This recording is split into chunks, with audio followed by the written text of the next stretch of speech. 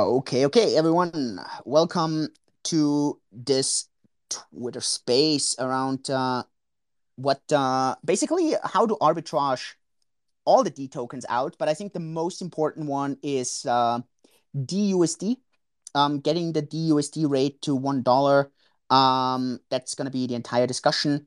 I hope that many of you really join the discussion here. One important thing in all of this is going to be that let me just invite Baltasar as well.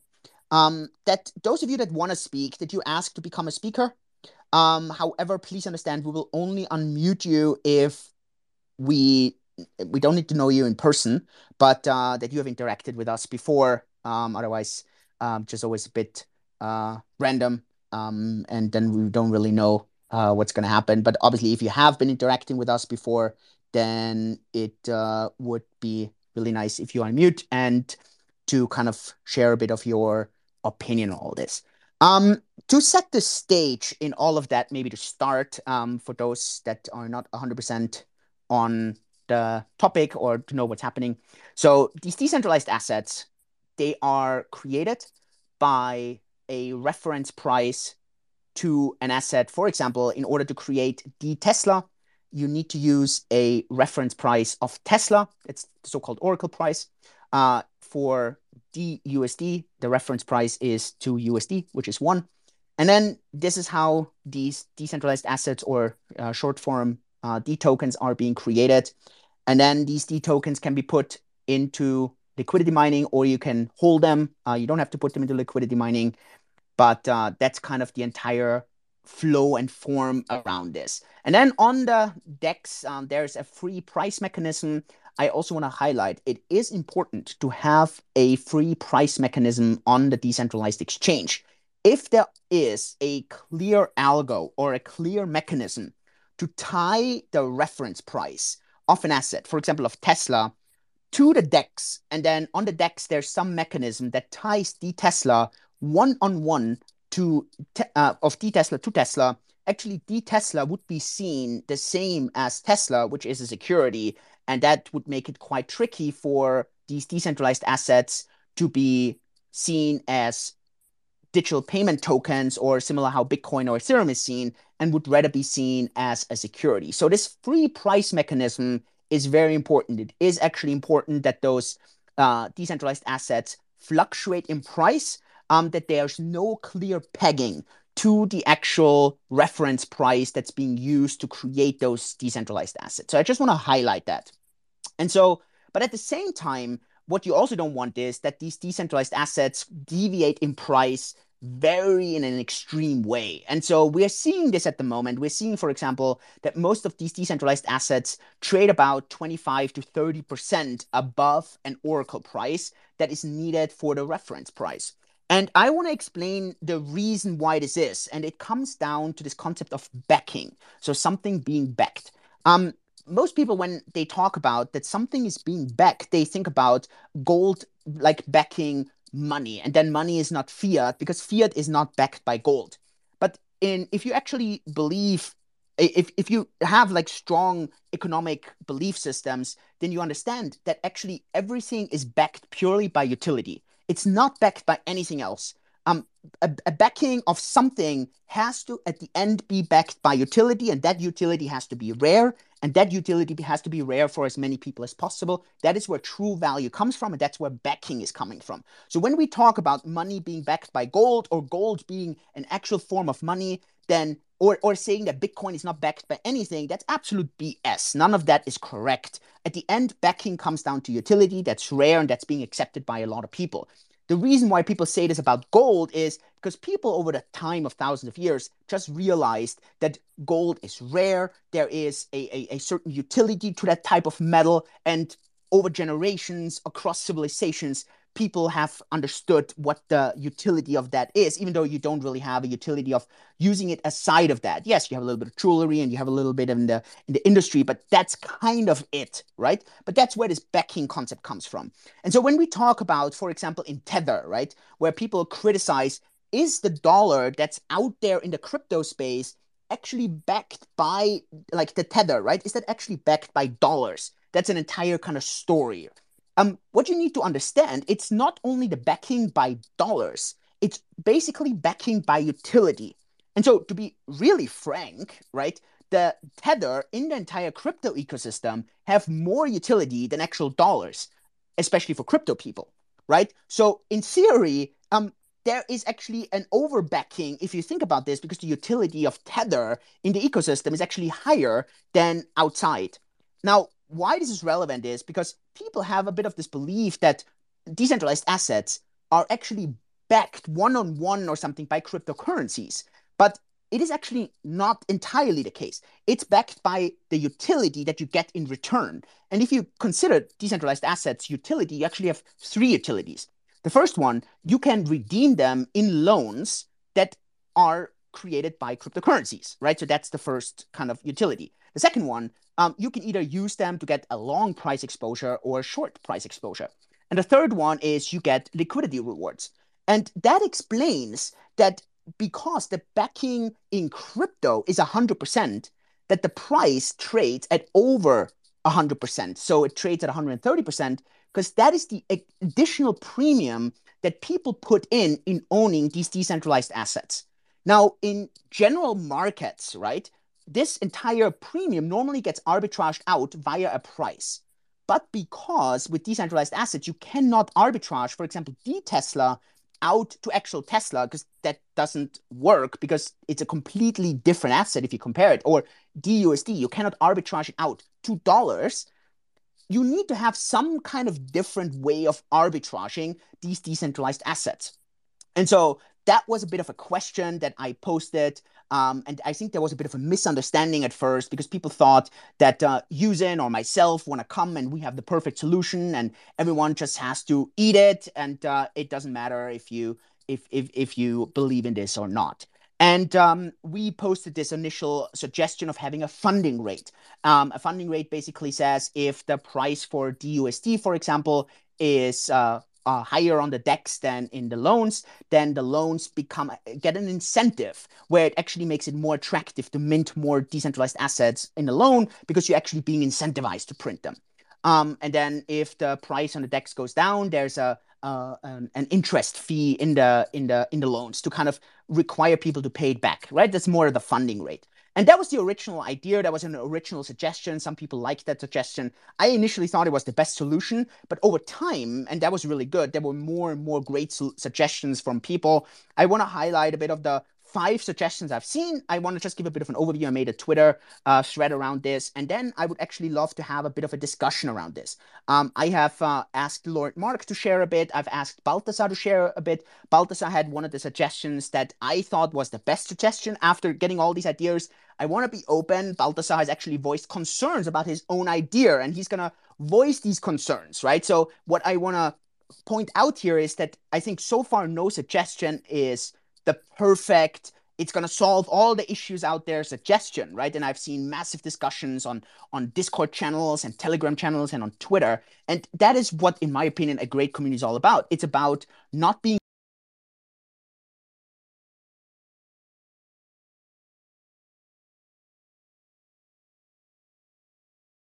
crypto space. It's I have an idea and mine is the best, and I don't accept any other suggestions because mine is the best idea. But actually, that's how really bad ideas are born, and that's how more like cults are born. But really great decision making comes from people throwing an idea, trying to pick it apart, saying, "Hey, you know what? Let me know what do you think is wrong about this idea," and finding all the things that are wrong, and then understanding how can you improve on that, right? And I think that's what really good decision making and really good kind of conceptualization is all about. So I'm just going to talk about the 5 ideas that I have seen. I'm going to give a bit of my opinion on it, and then I would love to see a bit on other opinion, other suggestions. So the first one was actually the one that Yusin had put out that I initially also thought was the best one. Again, I changed my opinion on that. I'm going to explain that. That's the funding rate. The reason why I kind of shifted away a bit from the funding rate is it's technically relatively complex also from a risk standpoint. Could it be gained? Could it be kind of used a bit in a bad way? And also, a funding rate is not something that would have an immediate impact, because like incentivizing the loans or penalizing the loans always takes a little bit of time. So it wouldn't necessarily arbitrage everything out right away. A similar kind of incentive strategy would be to have like special minting rewards for these loans, right? And I think the Mirror Protocol kind of goes a bit into this route where it creates like shorting tokens and it uses some of the rewards that are normally used for liquidity mining for those loans. Again, to me, it goes in a very similar kind of route. Again, it's definitely a bit more technically complex. So if we go for that route as a community, this is definitely something that we probably wouldn't have within a couple of days. This will probably take a couple of weeks with solid testing, and I would really encourage you to do a lot of testing. So just to kind of put like a couple of weeks to that timeline, right? So this is like option one, option two. Option three was having special arbitrage pools. One idea would be, for example, to have a USDC dUSD pool. Pickle.finance had that on Ethereum where you could arbitrage stablecoins against each other. And the way it was kind of arbitraged was that the side that was less popular would get the reward. So there would be a higher incentive to add that side to the pool and not the other side. And so that way you would always arbitrage the pools out. So like that would be kind of the ways. It would be a special arbitrage pool. You could do it in any kind of way, but basically you would incentivize the person who would do the less favorable thing, and you give them an additional incentive and an additional reward. So that would be a nice way. Would be definitely a bit more complex. I think that would be more complex than all the other solutions because you would really have to have a really good algo. Another suggestion, I think Daniel Kagara was someone who like was very vocal about this, but many others would be to have vaults that would only have 100% of collateral. Obviously, that would help creating a lot of cheap loans. Some people even suggested to use USDT or USDC as 100% and like make these loans not being able to liquidate. My suggestion on and my feedback on all this and the reason why I would probably vote against that would simply be that man, suddenly we're using USDC and USDT as 100% for these vaults. So suddenly we're trusting like centralized companies in the US, right, for all that. And then and that would solve it only for USD, for dUSD. It wouldn't solve it for any of the other D tokens. And then all these ideas, right, have merit. Some are a bit technically more complex, take a little bit longer. Maybe have to like you really have to think the game theory through. But I mean, all of them have merits, right? None of them are bad ideas. I think these are just personal thoughts I'm adding there. And there was a vote on Twitter, and some of these ideas have really great suggestions and great feedback. The personally, right, the suggestion I thought was the best because it immediately solves something. It adds a lot of value to DFI. It could actually work quite well. Was the concept of when paying back a loan that you could either use the D token to pay it back, which is what's already happening, or you could also pay back the loan with DFI. So you could do it either or. So both would work. And yeah, so that would be the idea here would be that suddenly you would actually allow the DFI price to arbitrage the vaults. So it would actually be DFI that's actually arbitraging the vaults. Balthasar was the person, I think many people suggested it, but Balthasar was the person who really explained this in great detail. I want to highlight there because Balthasar, I would love him to then share a bit of his idea, is also skeptical of his own idea. I think that's a really good sign, right? It's a good sign to actually have some skepticism around your own idea because that shows that you're not just blind about your own ideas and all you care about is being right. It really shows that he cares, or we all should care about making the right decision, not about it being our own idea, but actually getting to the right decision. I think that's the key thing.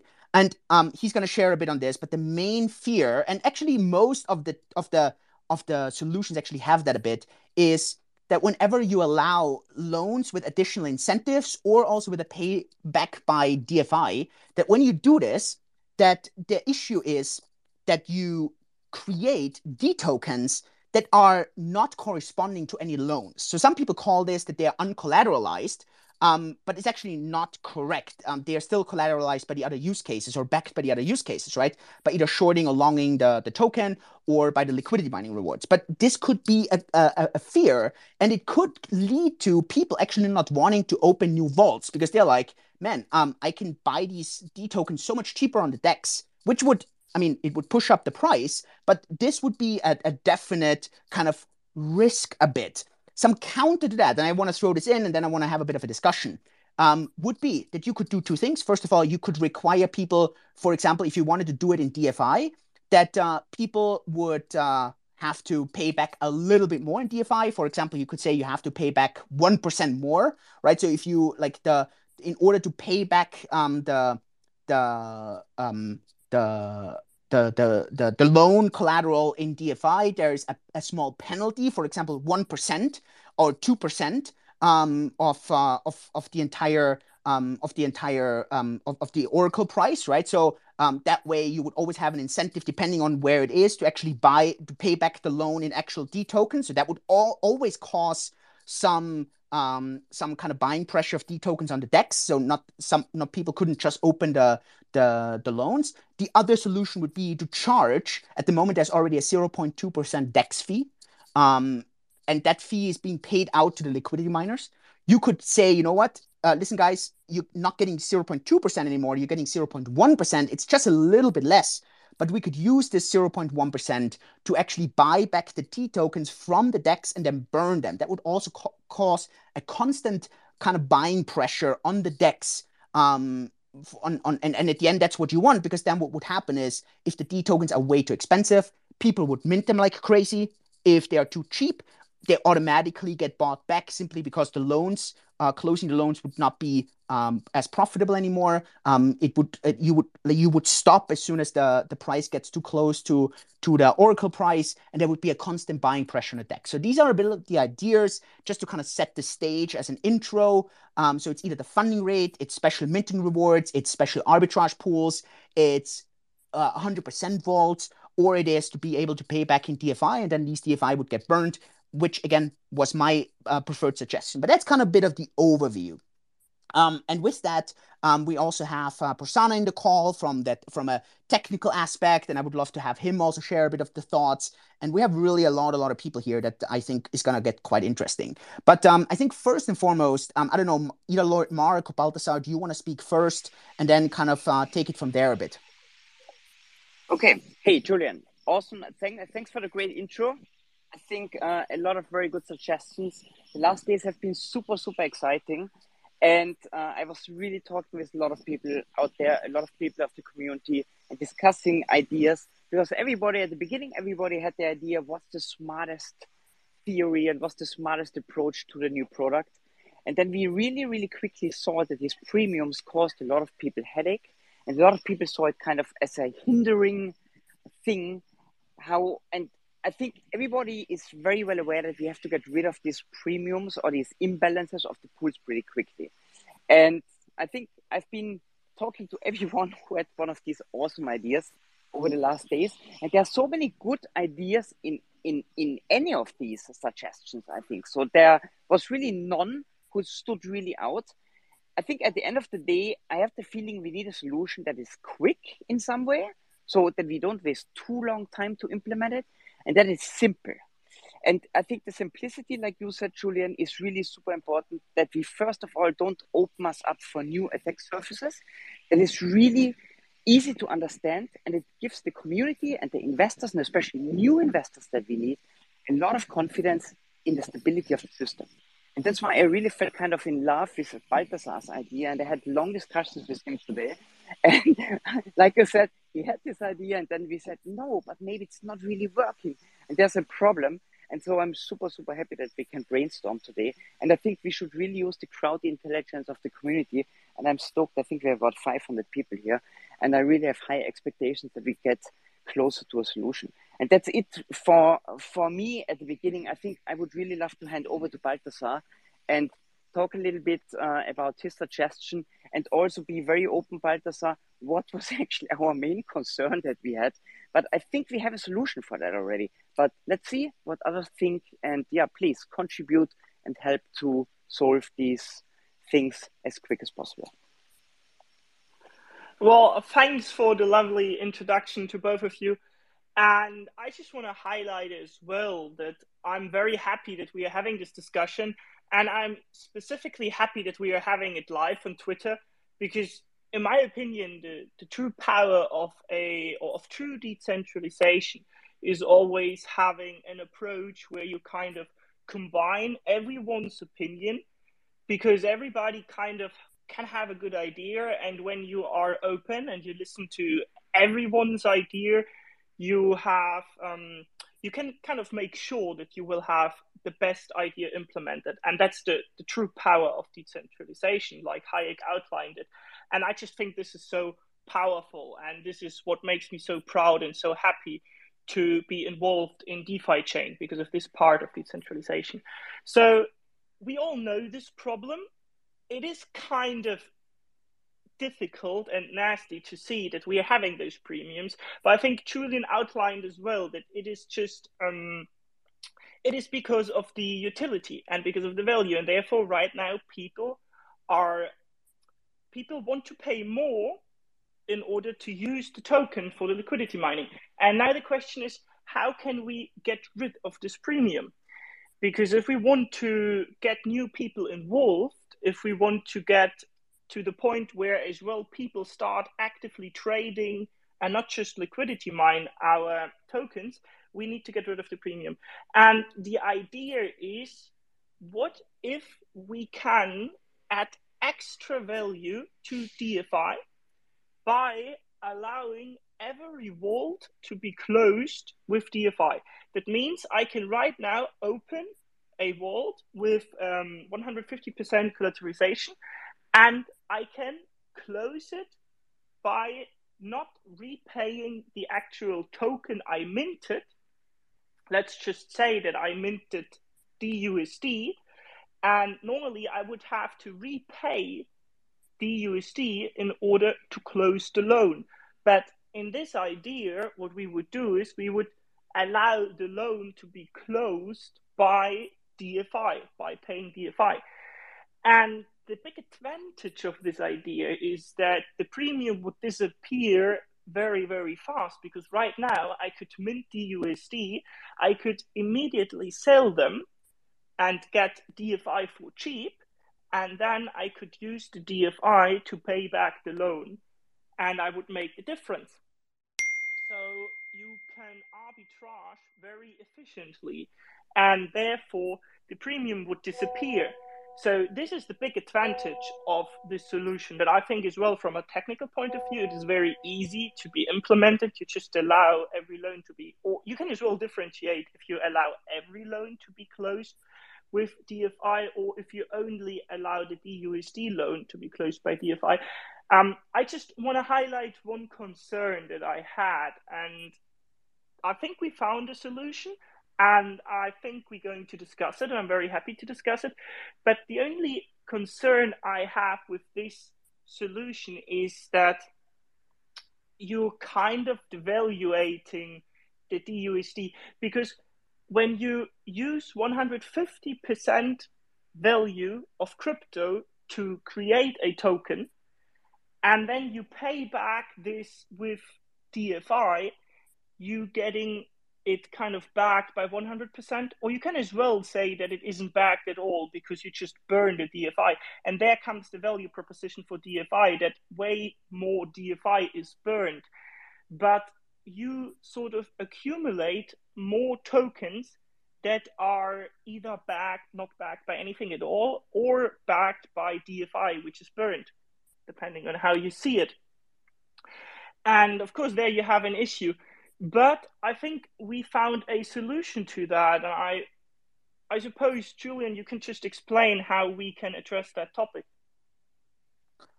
Yeah, sure. I maybe just want to highlight one thing, right? On USD, it wouldn't be as problematic in pegging dUSD to USD. So we could also have two different solutions for USD and dUSD versus the other D tokens. The other D tokens, simply because the reference price in the real world, Tesla, S&P 500, MSCI World. Okay, let's not talk about the commodities because there's a total different story again. But all these other, like the reference prices to the like Tesla, it is actually a security, and the regulator might say it doesn't matter what you guys say it's kind of based on and that it's totally decentralized. If it like quacks like a duck, if it moves like a duck, it is a duck. So even if something is not backed by Tesla, but if that thing completely mirrors the price movement of Tesla, it is Tesla and it becomes a security. So in the dollar world, this is not that important or not that relevant because at this very moment, this may change, right? Most regulators around the world don't treat stable coins, be it algorithmically backed or be it like actual dollar backed, as any different than any other cryptocurrency. Now, that may change, right? And then the blockchain would have to be nimble and would have to adjust. But we could use a different, or let's say a more accurate pricing mechanism for dUSD than we would use for all the other D tokens. So on the other D tokens, it would be important that there would be some fluctuation, which is also interesting for arbitrageurs, right? But it would actually be really good to have some, where on for dUSD, which is actually the one that's the most relevant because it always stays at one, if you're honest, right? But if you look at Tesla or you look at the MSCI World, I mean, these things move on a regular basis, right? So it's not that critical. Where on if you ever buy, let's say, $1 for $1.05, if you don't have an arbitrage opportunity, you will always lose 5 cents unless there's an arbitrage opportunity, right? Or as long as it always stays at $1.05. But if it were ever to, like, if you buy in the real world, $1 for $1.05, you know that you actually lost 5 cents. So only in the crypto space where there's a missing arbitrage opportunity, you would not lose that. So I also want to highlight that part a bit, just to kind of clarify the security kind of related risks for any kind of D token other than dUSD. But I think in general, any kind of possibility for arbitrage can be used. I think on dUSD, it could easily be used a bit stricter. Obviously, a big concern, and Balthasar mentioned that, is in general with these ideas, right? Is if you create a lot of D tokens that are not backed by loans, that are backed by the utility in the ecosystem. So at the moment, you can calculate this. Let's say we would use a suggestion where you could pay back with DFI. You could put some premium in. I can discuss the premium and the ideas of the premium, but you could put some premium in. But let's just say there's no premium. Then in theory, in an ideal world, right, if everyone would be a machine, all the loans would be liquid, like would be closed. With DFI right now, it would burn about 6 million DFI. And then we would have around 25% of the D tokens left over. And they would not be corresponding to any loan. So you wouldn't need those D tokens to close any loan. So the big question then is, well, what actually happens, right? And so these D tokens would have to have some utility in the ecosystem, because otherwise, if you don't need them to pay back the loans, what do you use them for? Sure, you can invest into them, but how would the price ever go up if you don't need them for risk of liquidation, right? And so the idea behind, like, how would you actually get the price up, right, would actually be by, on the one hand, putting in some premium on paying back the loan. That would, for example, not allow people to fully arbitrage by, for example, printing 1,000 dUSD in the Oracle, then selling them on the DEX for a slightly higher price, selling them for DFI, and then using the DFI to close the loan, because you would always have a little bit of leftover that you couldn't use for the arbitrage, because there's always a little bit that you have to pay back more. And you could also, for example, have a fee on the DEX, for example, for 0.1%, so that even if there's no loans out there, over time, simply by usage, the D tokens would like get smaller and smaller and smaller and smaller because those fees would simply burn. So that would be a general kind of suggestion. A suggestion that DC had also that he posted was, especially for dUSD, that would make dUSD very powerful. You couldn't do this for the other D tokens, but for dUSD, for example, to always allow dUSD into the vaults. In theory, you could do it for the other D tokens as well, but that, again, makes it very risky from a security perspective, so I wouldn't go that route. But again, I'm just one of the community members. It's just my personal idea on this, having talked to many lawyers around the world around this topic. But for dUSD, you could do this, that people would be allowed to put dUSD into the vaults at 99% of the Oracle price. So that would mean you would always put it in at $1 at 99 cents. So that would be and so you would always have a bottom for dUSD, which is 99 cents, and you would always have an upper limit, and that's simply the arbitrage. So let's say dUSD would move between 99 cents and $1.01. So that would be the approximate kind of price movement. So that would be for dUSD, and you could remove that floor of 99% for the other D tokens. I wouldn't put that in. I simply think that's too risky from a security perspective. But having that right as a model would at least really make dUSD stable against dollar, and for the other D tokens, they would be a bit more free moving, which also is something you would actually want. Because that would actually take it away from the clear security model. And I also want to highlight, like, a share or a commodity or something that generally moves by 5%. If you have a D token that is off by a couple of percent, it's actually not that big of a deal. You might actually still get a very good price later on if the Oracle moves the other way, for example. So yeah, these were just a couple of ideas here to kind of address that. Yeah, I wanted to put those thoughts in. Balthasar, did I mention most of those things, or is there anything that you feel we left out in that discussion a bit? Yeah, it's perfect. So what would happen is that we would slowly but surely reduce the amount of D tokens because they get burned over time. And even though it might not look too significant in the first place, on the long run, it will be indeed significant. Then there is an additional thing that, just imagine there is too many dUSD, or there's too many D tokens in general, and therefore they trade at a discount. You can always buy them back at the discount, or maybe not you, but let's just assume that I minted some Tesla, like I did a couple of weeks ago.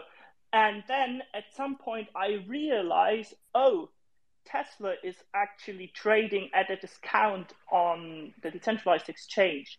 And then what I can do is, and let's just assume it trades at a discount because we kind of inflated it in the first place, because what we've just been discussing, then those people who minted Tesla, they can buy it back at a discount.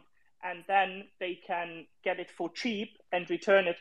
So I think in general, this can be a really good idea. The only thing that I kind of wonder is to what extent people, like how many D tokens will be inflated. And I just wonder if there's a way of having an idea so we can kind of put this into perspective. Yeah, good question. Before we go there, Ryan, you asked to speak. Are there any comments, feedback, suggestions that you have? Sorry, it was a mistake. Sorry. No problem. Sorry. No problem. No, I think a very important point is, I think this discussion about backing, I think that's a very important one. I think that's very misleading, right? But you addressed it very well, that the backing doesn't have to be by a cryptocurrency or by fiat or whatever. It's really the utility.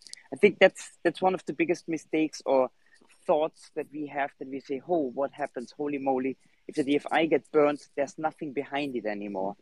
And I think that caused us the most headache thinking about the solution. But that this is now kind of clear that the utility, in some ways, the backing, I think this issue doesn't occur anymore.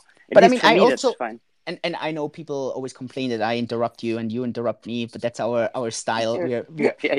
We talk a lot, so like that's very normal. I want to throw one thing in here. Balthasar mentioned that. There is some utility actually in the burning, right? So the DFI burning, that's actually a very interesting and strong model. And I want to highlight one thing also. For those of you that are then worried that, for example, people will only open loans in order to arbitrage everything out and then close them right away again, and so there will be no loans open, you could easily bypass that problem by putting in a small premium if you want to pay it back with DFI, for example.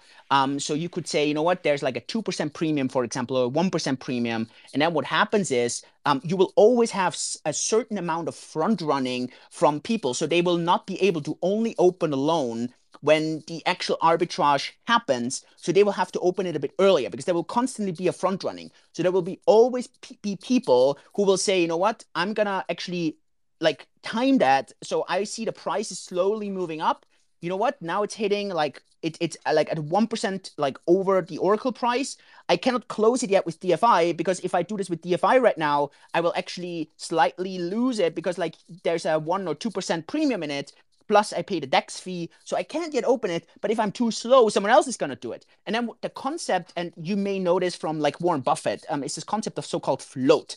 Float then happens where, in theory, all the loans would always be closed. It's the same in insurance business. An insurance business gets premiums from its customers, and it actually uses those premiums to pay back all the claims. And in theory, most of those insurances, yeah, sure, the premium should be a little bit more than the claims out there. And it's actually the same with the loans, right? The loans always with the interest, the loans actually should be slightly more than the tokens that are out there because of the interest in the loans.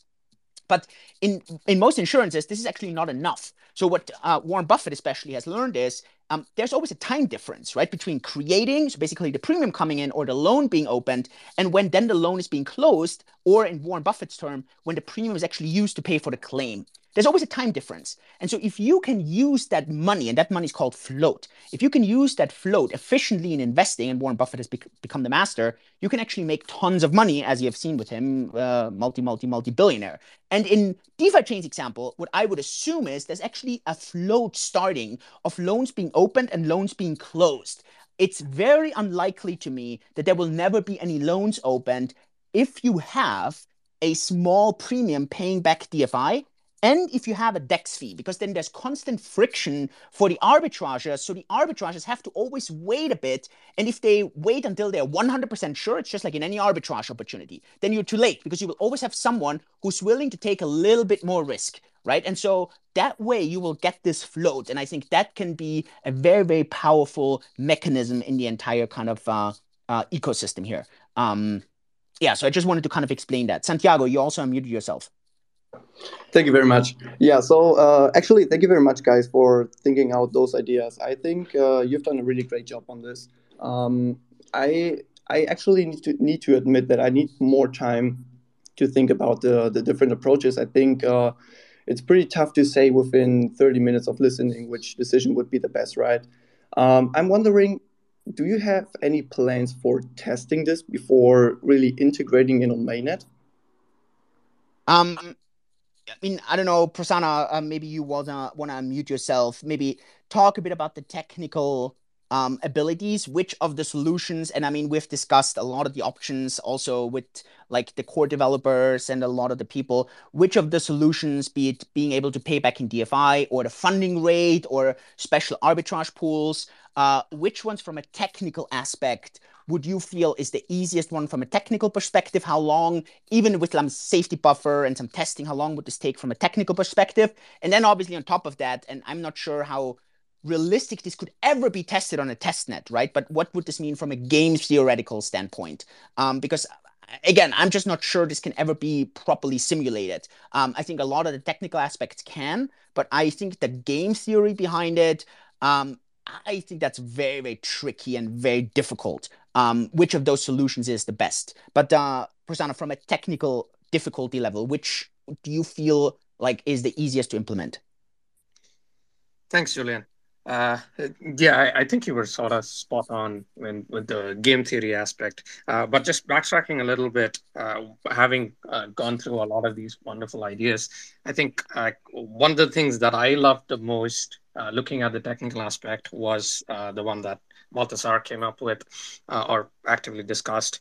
So one of the beauties about that idea is that I think that's going to be the fastest for us to implement, because all we'll have to do is just change the payback mechanism, which in fact, we are already working out some of the bugs. So as a part of that, we'll have to introduce a certain mechanism. Now, this solves one part of it.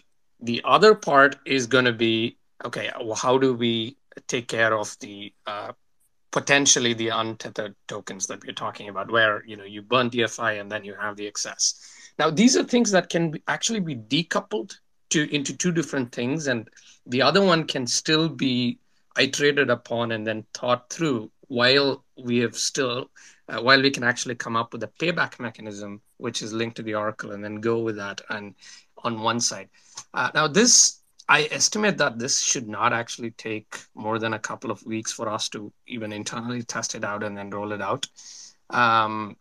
Again, but with holidays, with Christmas holidays, all of this is going to be a little bit trickier to plan. But in terms of the quickest solution, quickest way where we don't disrupt things too much, but still be able to achieve that goal of bringing the USD. And I think this is probably the best solution that we have at the moment. In terms of negative funding rate and all of these, I think there are a lot of active discussions around it.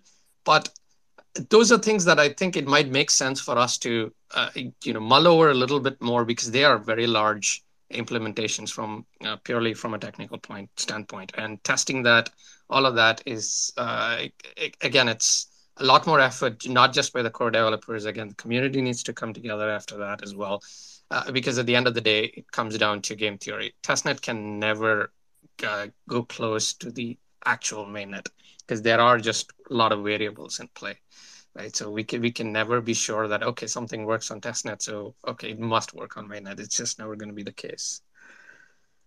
Yeah, one thing maybe also I want to add on here. What would be the process, right, to be implementing that? So I want to quickly explain that also, so that just like people get a bit of an idea on all this. So if like the community feels, you know what, this is actually an issue that should be dealt with in an emergency manner, then we as a community should call for an emergency DFIP, DeFi Chain Improvement Proposal, right? Normally those DFIPs, like they take like a month or two, so it's like really a long-term kind of issue. But that's on these planned structured things, like do we want to have Ethereum virtual machine as a second layer? Do we want to have NFTs, right? These are all long-term strategies. They don't need to be dealt with tomorrow. Maybe people say, you know what, this is actually an issue. It doesn't have to be dealt with tomorrow, right? I mean, it's fine. I mean, yeah, sure, there's a premium. So what? Like, that's fine, right? And if people say that's not an issue, great. Then let's not call for an emergency DFIP. Let's give it time. It can be done in the next voting round, which is going to be someone, I think, end of January or something, 6 weeks. Then it's going to get voted on. Or maybe people say, let's not vote on it. Let's just leave it, right? Fine. And then it's going to get implemented a couple of weeks later, right? Because before that, the team wouldn't start working on it. So maybe it would get implemented by the end of February, March. So give it about 3 months just as a safety buffer right now. And then that would also define that we come up with an idea that we would actually put up for a vote. We could put up all the ideas for a vote and then have the masternodes vote on all those ideas. That would be a suggestion, right? The other thing is, if the community says, you know what, that's actually an emergency DFIP, because we really need to solve that, because at the moment, all the DFI holders are being hurt, because it would be so much better if dUSD would be $1 and all the decentralized assets would actually like fluctuate way closer around the Oracle price.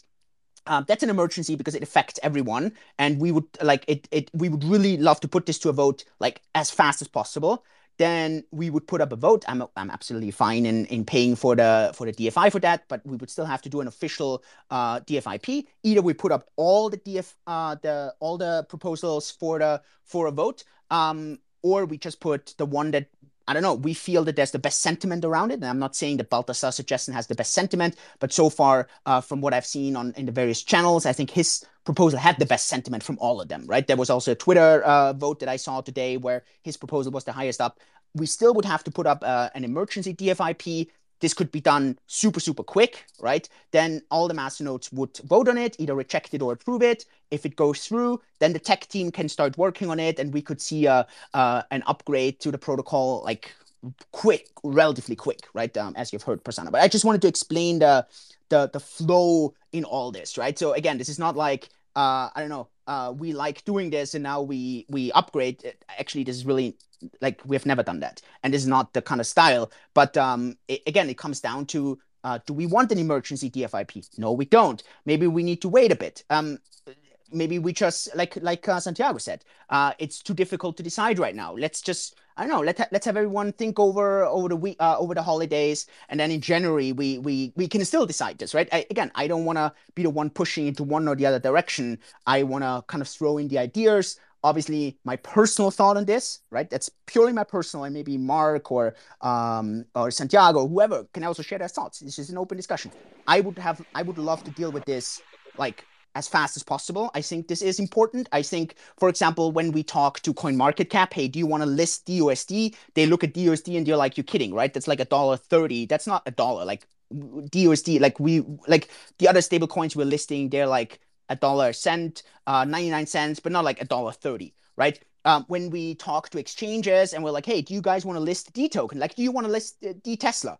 And they look at D Tesla and they're like, dude, like on the market, it's like Tesla is 950, your D token, like it doesn't have to be tracking it by like the cent, right? But dude, like people are not going to buy something that's like 30% more because they will look at Tesla, right? So it can be a bit higher, it can be a bit lower. That's absolutely fine. But like it can't be like off by whatever, right? And so I personally feel this is an emergency. I feel it is hurting my DFI holdings. Maybe I'm completely wrong on this. Maybe it doesn't, right? And we should just all be super cool about it.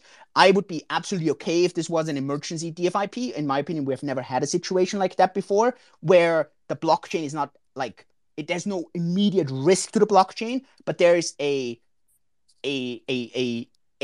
strong incentive or a strong benefit if this issue gets solved.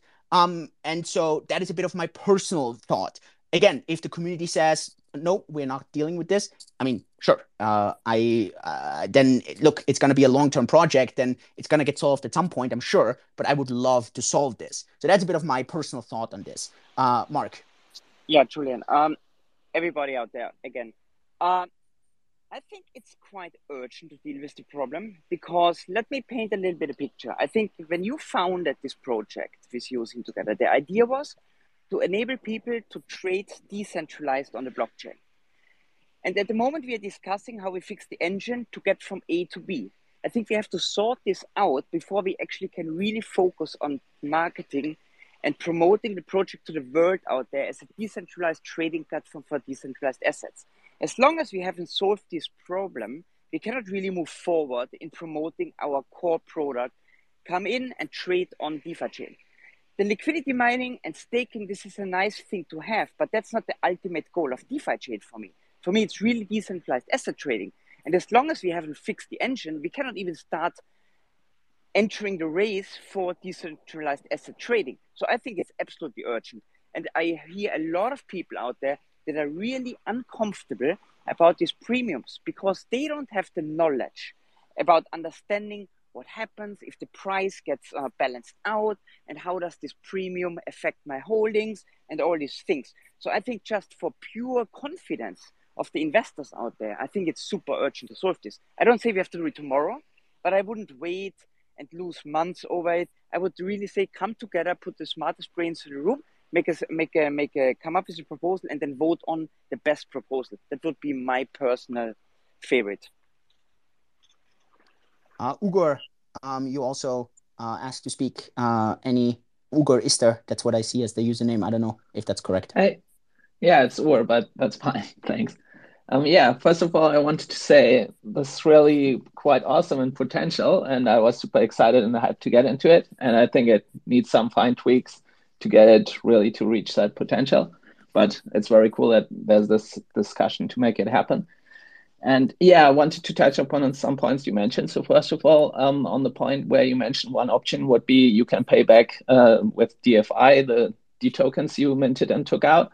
And that's cool. And you mentioned it could be made so that one pays a premium of like 1% or something like that.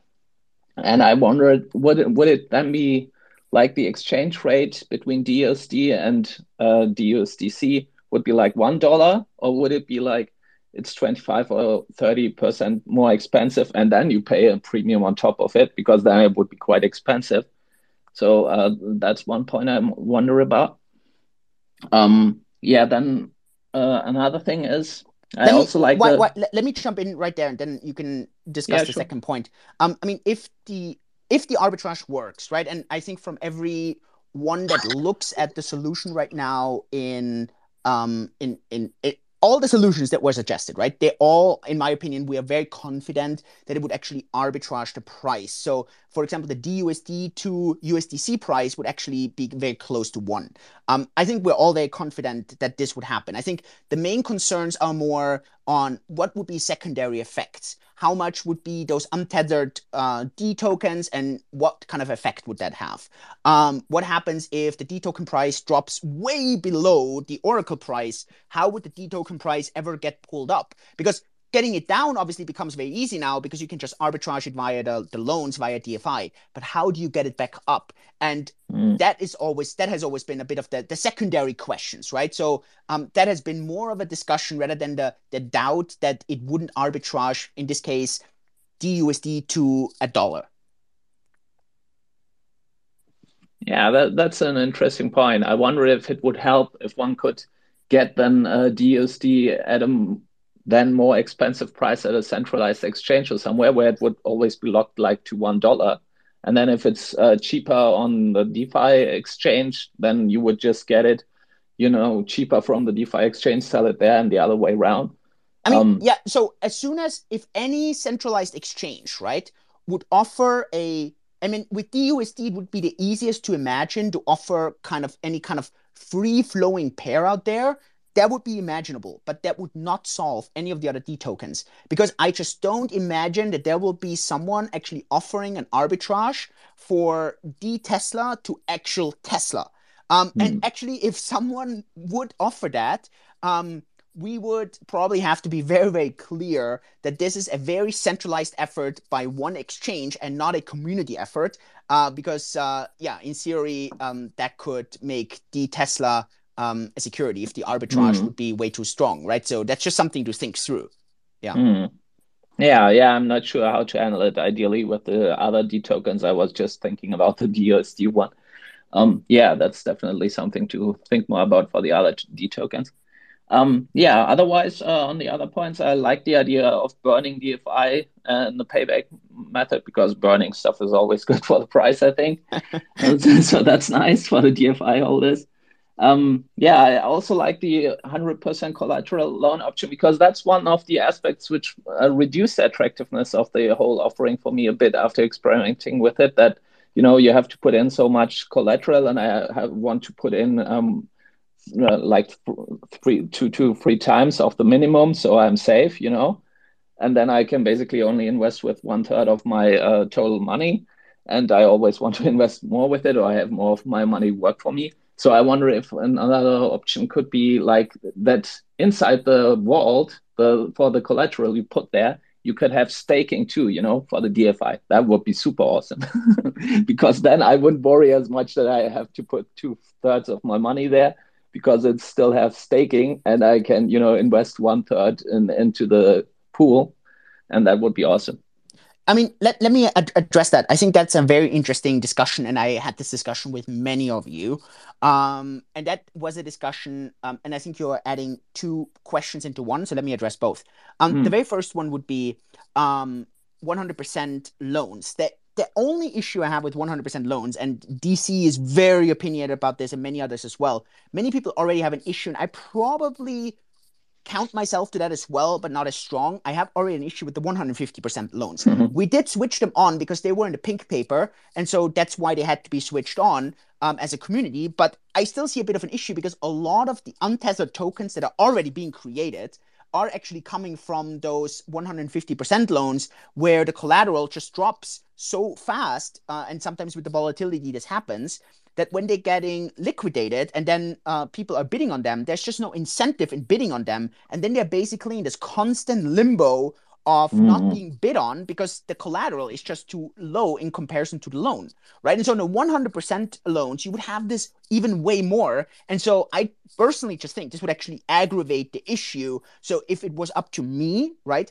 I would actually say we either go for Balthasar's solution with paying back in DFI, or we go for the 100% loans, but not both, because I think that would just aggravate the solution. So that is a bit of the suggestion there.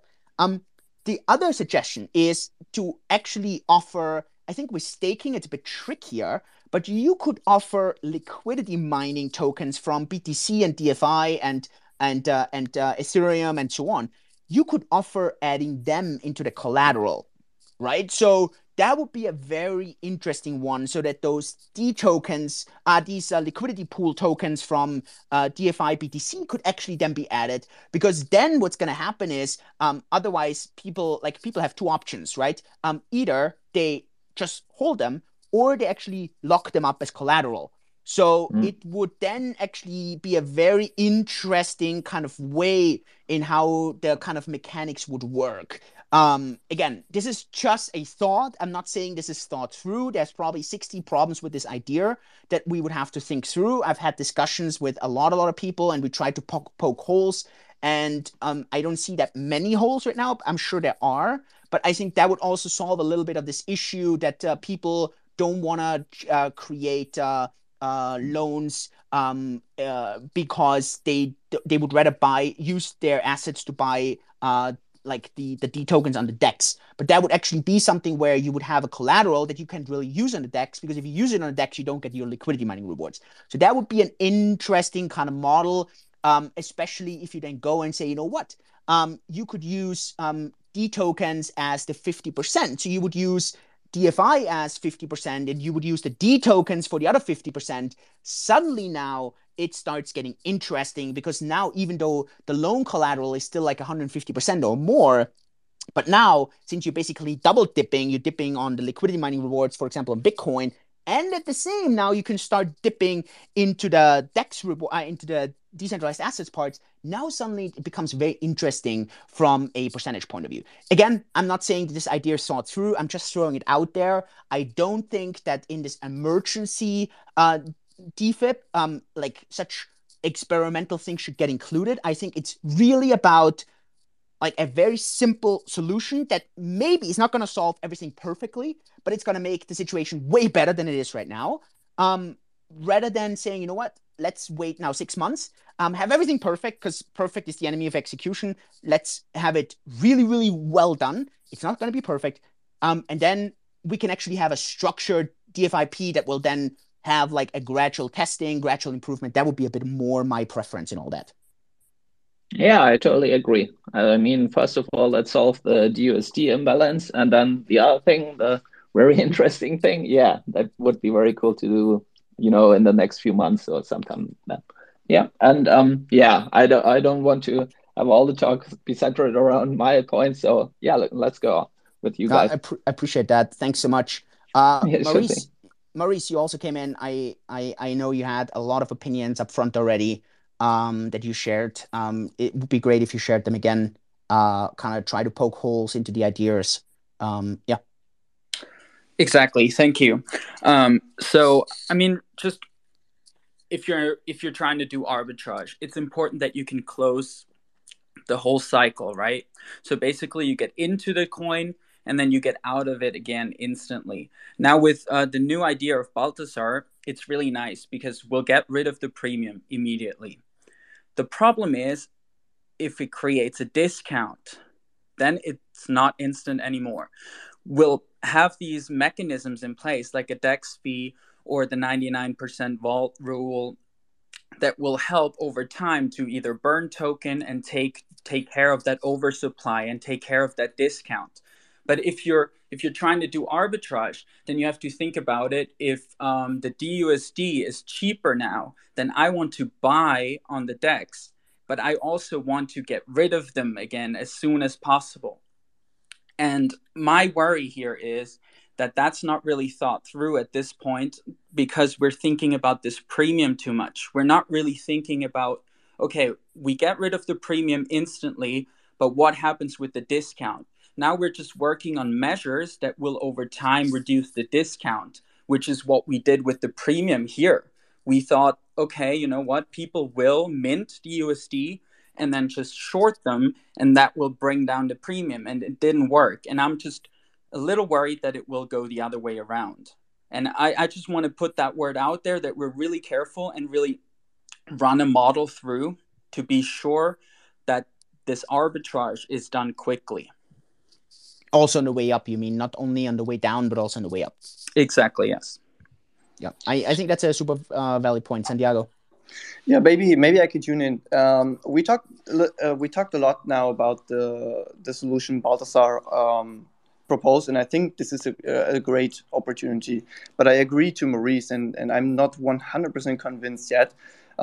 Maybe we can talk about the disadvantages of the negative interest rate, because my feeling now is that the only negative aspect about implementing a flexible interest rate, which can be positive or negative depending on the amount of D tokens on the DEX and depending on the price, whether we want to push the price to.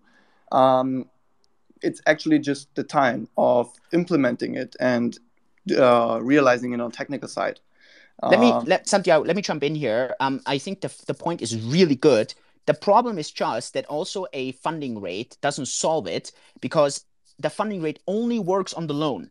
And the question here that Maurice has is any kind of arbitrage that like is happening with either it actually doesn't matter which solution you're looking at here. The only solution that would have a loan independent solution would actually be an arbitrage to an outside system, because any arbitrage that's in the system, so either Balthasar's solution or a funding rate or a minting solution, is actually based on the loan. So the question here is always, what happens if no one wants to loan? Because as soon as people open loans, you can actually already increase the interest rate. So we could do this like as a community right away. We could say, you know what? Loans for minting are, I don't know, 50%. So you would have to pay back 50% more per year for opening the loan. The big worry that, for example, Maurice has is, and I mean, that was also the fear that Balthasar spoke up with. I tried to pitch a solution. I agree the solution is not immediate, but the solution would be to create some fee in the system, for example, the DEX fee, also the payback fee to the loan, that would be loan independent. So the funding rate would have exactly the same issue. The funding rate would have the issue that what happens if no one opens loans and no one wants to buy the token on the DEX? That is the issue, right? Because as soon as no one wants to buy it on DEX, the price would go to zero, unlikely, but let's say, and there's no one that needs to buy back the token unless it has enough utility. And the utility is, I bet on the price going up, or I get liquidity mining rewards. The funding rate would not solve that. The only solution, if you want to address that specifically, that would solve a loan independent solution would be, in my opinion, the riskiest, also the most complex solution, which is an arbitrage to an outside system. And that would be, if you want to study that, the pickle.finance solution. They kind of started that, which, and just the explainer in very simple terms, for example, you have dUSD and you have USDT, and whatever the imbalance is, the person who is willing to like take the unfavorable side is getting the rewards. The other person is not. So the pool would constantly go basically balanced out, and that would constantly kind of balance out the systems. This system that's loan independent would only work for dUSD. It doesn't work for the other D tokens, because unless you figure out some other utility in the system or some burn mechanism in the system that would kind of work this. I saw an interesting solution. The interesting solution was, and again, we could implement that, but this is definitely not an implementation. And I'm sure Prasanna is going to say this is definitely going to take months. And that is the DFI wouldn't get burned for that you pay back in the loans, but these DFI would actually go into a pool. And whenever the DEX price drops, for example, 1% or 2% something under the Oracle price, these DFI would then come back and would immediately buy back those D tokens and would basically burn those D tokens, right? So the DFI that get burned go into a pool, and then as soon as the DEX price drops to low, DFI buys back basically automatically with an algo on the DEX and buys back the other side. So it's a very interesting idea. I think that is one where you have to really think this through. To me, I don't see the issue of the D tokens dropping too low right now, because at the moment the incentives are super high. I think there's a real question we need to discuss over the long term. One suggestion that I can bring in, and that would solve also this issue, is the concept of bringing futures to the blockchain. As soon as you have futures and you have bets basically on the future price, you would automatically always have an arbitrage system inside the system. I also want to mention bringing in futures is something that was on the roadmap of the white paper. It's not something that you should be expecting within Q1. This is definitely something that's going to take a little bit, but that would immediately have immediate arbitrage opportunities, like right away, because you would be betting on the price spread, similar how a cash and carry trade works on Bitcoin, where you have guaranteed returns. So it would always lift the D token price to the actual Oracle price. I think this is really cool what you just mentioned with having burned DFI sort of as a reserve that then can automatically later be used to fix issues when prices deviate in, let's say, wrong direction. And I think I'm not 100% confident on that, but I think Terra Luna, I think they have a similar system as well, that they make sure that the UST of Terra Luna is always one UST. I want to just very quickly talk to you, Maurice, because the concern you have, I share it. I just thought about it right now. Let's just assume right now the dUSD price switches from a premium to a discount. What would happen right now is that I would immediately leave this Twitter call and I would instantly buy cheap dUSD to solve to pay back my loan, you see, because I have dUSD open loan that I use to buy cheap DFI. So a lot of people did this arbitrage, and if we somehow get a discount in the dUSD price, I would be the first to very happily take advantage of this unique possibility. The only question I have is at what extent everybody that used the arbitrage right now would then already have gone the other way around, because whenever you do arbitrage, at one point of time, you have to go the same way back. And we would certainly have this as a scope for security, as a security margin, so to speak. What do you think about that? Yes, I agree. That's certainly the case in the beginning. But now, if you think about it, if you don't have a loan anymore, I know we talked about there might be a fee if you pay it back in DeFi, and now you have to kind of assume that a market is efficient at some point, and people and individuals are acting rationally, and so then you wouldn't have the loans. Now I know Julian explained this, and it's probably the case, but in the end, if I don't need any dUSD to pay back a loan, but I buy them anyway, then what do I do with them? I do find, by the way, this proposal really interesting with the DeFi extra pool that will basically correct an imbalance. But the problem I see there is, or at least, I mean, we'd have to work around that. Right now, the pool is dUSD to DeFi. And now I'm just wondering, would that mechanism continue to work? Because then you're basically changing the DeFi price. If it's dUSD, USDC, or USDT, I see that like immediately as a really good solution. But I'm just wondering, maybe I don't see it. Would that also solve it in the case that we have right now with a dUSD DeFi pool? I mean, I think the question always becomes, do we want to have a solution right now that's only for dUSD, or that we want to have for all the D tokens? If you want to look at a solution that's only for dUSD, then, I mean, there's many ways where we could go. I mean, all the way to let's remove dUSD at all and just use USDC or USDT, which is not a solution I would go for, because I personally just think then suddenly we start relying on two US companies with regulatory questions. And I think that's tricky as soon as we go to the USDT, USDC route. Otherwise, if we really want to focus on dUSD first and then say, you know what, let's figure out the other things later, then first of all, we could just do the DFI concept that Balthasar suggested only for dUSD, and then do what DC is suggesting, and many other people jumped on, is to use dUSD for 99 cents as a collateral. And then leave all the other D tokens out for now and just see how this is working for dUSD.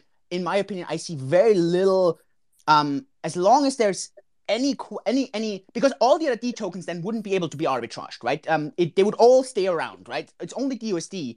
And then there will always be a demand for dUSD because you could use it always. If it is at a discount, you can always use it if it's under 99 cents to create basically free collateral for the other D tokens, because you will always get a premium in when you buy it. So let's say it's 90 cents, you would always get 10% additional when you put it into a loan. So that is, again, that's a completely like separate suggestion, if people are uncomfortable in implementing that solution for all the D tokens, we could say, you know what?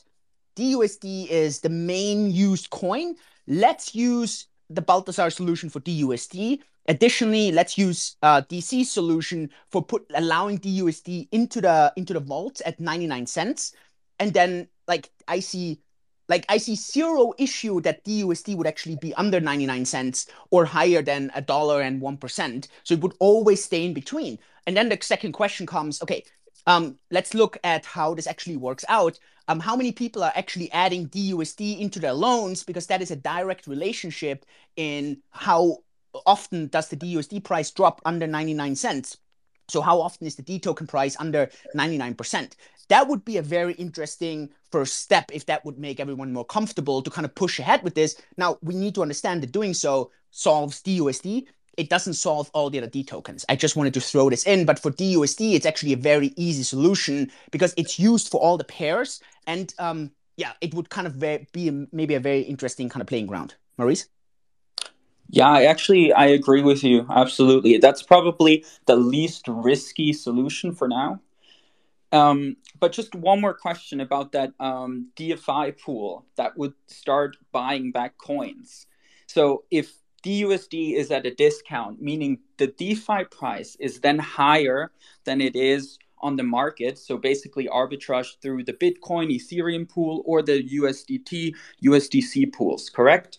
And so now you'd have this mechanism that it would make dUSD more expensive. It would get it up to $1 again, basically reducing the DeFi price.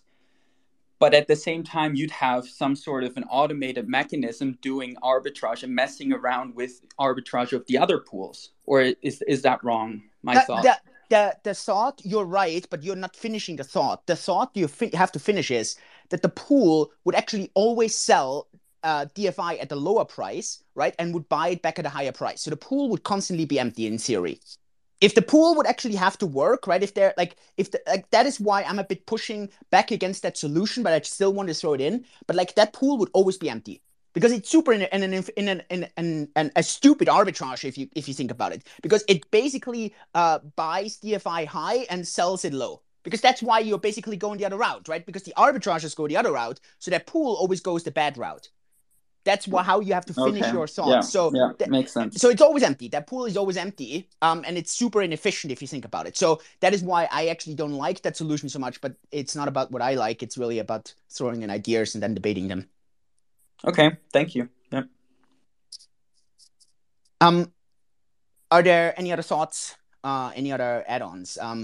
Again, to me, I really don't want to leave that Twitter space just with idea sharing, right? What I would really expect people from that point is to voice the opinion in the Telegram channels and on Twitter.